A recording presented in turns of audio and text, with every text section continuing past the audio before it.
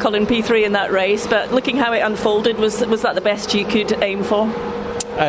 Yeah, today it was. That was, I think, the ultimate pace of the BMW. We were very fast in the beginning and got the fastest lap, so the pace is definitely there early on.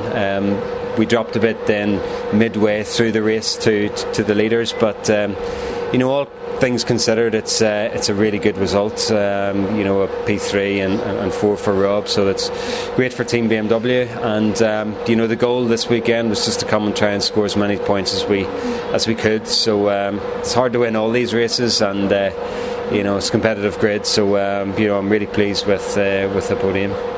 As much as it looked like a steady race from where I was watching, from your seat though, is that when you really have to make sure that the absolute momentum is on focus?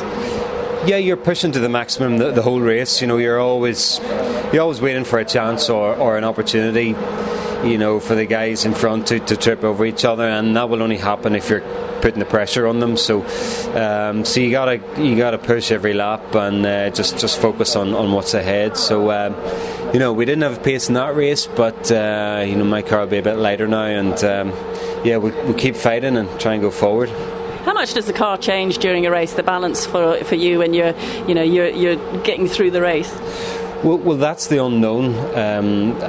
Before you start the race, you put your best guess setup on there, and it's up to you to drive it for those 24 laps so that it will last. So we know the strengths and weaknesses of the BMW, and where we're likely to suffer towards the end of the race. So you're always managing the car, managing the balance, and adapting the driving. So we're just trying, if we can find a little bit more speed for race 2, then we've still got a good chance. Is that what you'll do now? Will you sort of look at the options of what's available as you get closer to race 2 as to where you go with the car?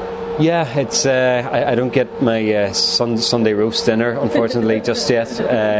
We put our heads together with the engineer and see if we can improve the car.